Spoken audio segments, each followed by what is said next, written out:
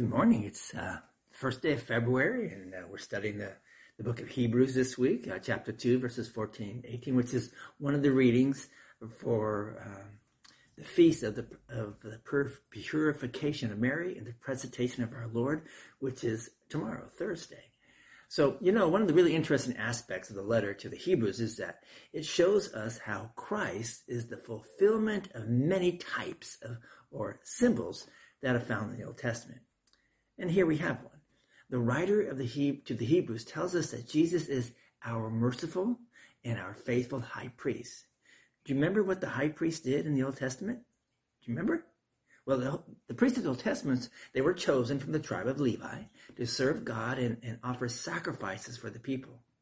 The high priest had the specific privilege and responsibility of offering the sacrifice for all the children of Israel on the Day of Atonement.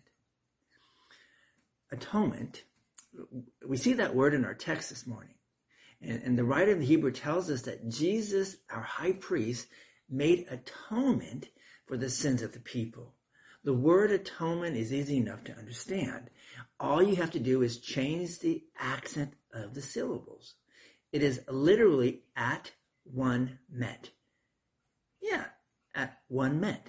The high priest of the Old Testament sprinkled blood in the temple to make this at one meant for the people.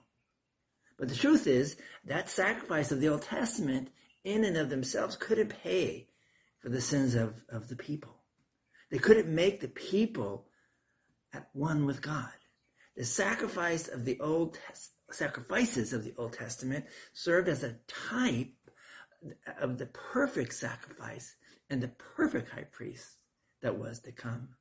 But the high priest not only offered sacrifices, he also served as the mediator between God and the people. The high priest offered us up prayers for the people as he burned the incense, and the incense floated up. The smoke from the incense represented the prayers of the people rising up to God. So the high priest served in two ways. He offered up sacrifices for the people, and he served as a mediator for them. But now, we see that Christ is our high priest. But more on that tomorrow. Let's pray. Lord Jesus, the true high priest, thank you for being my mediator and atoning for my sins. Amen. Thanks for being with us today.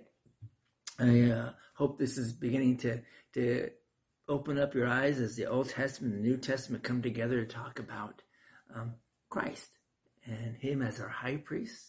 In his atonement, his sacrifice for you and me. Have a marvelous day. Look for somebody to share this message with. Go in peace, serve the Lord. We'll see you all tomorrow.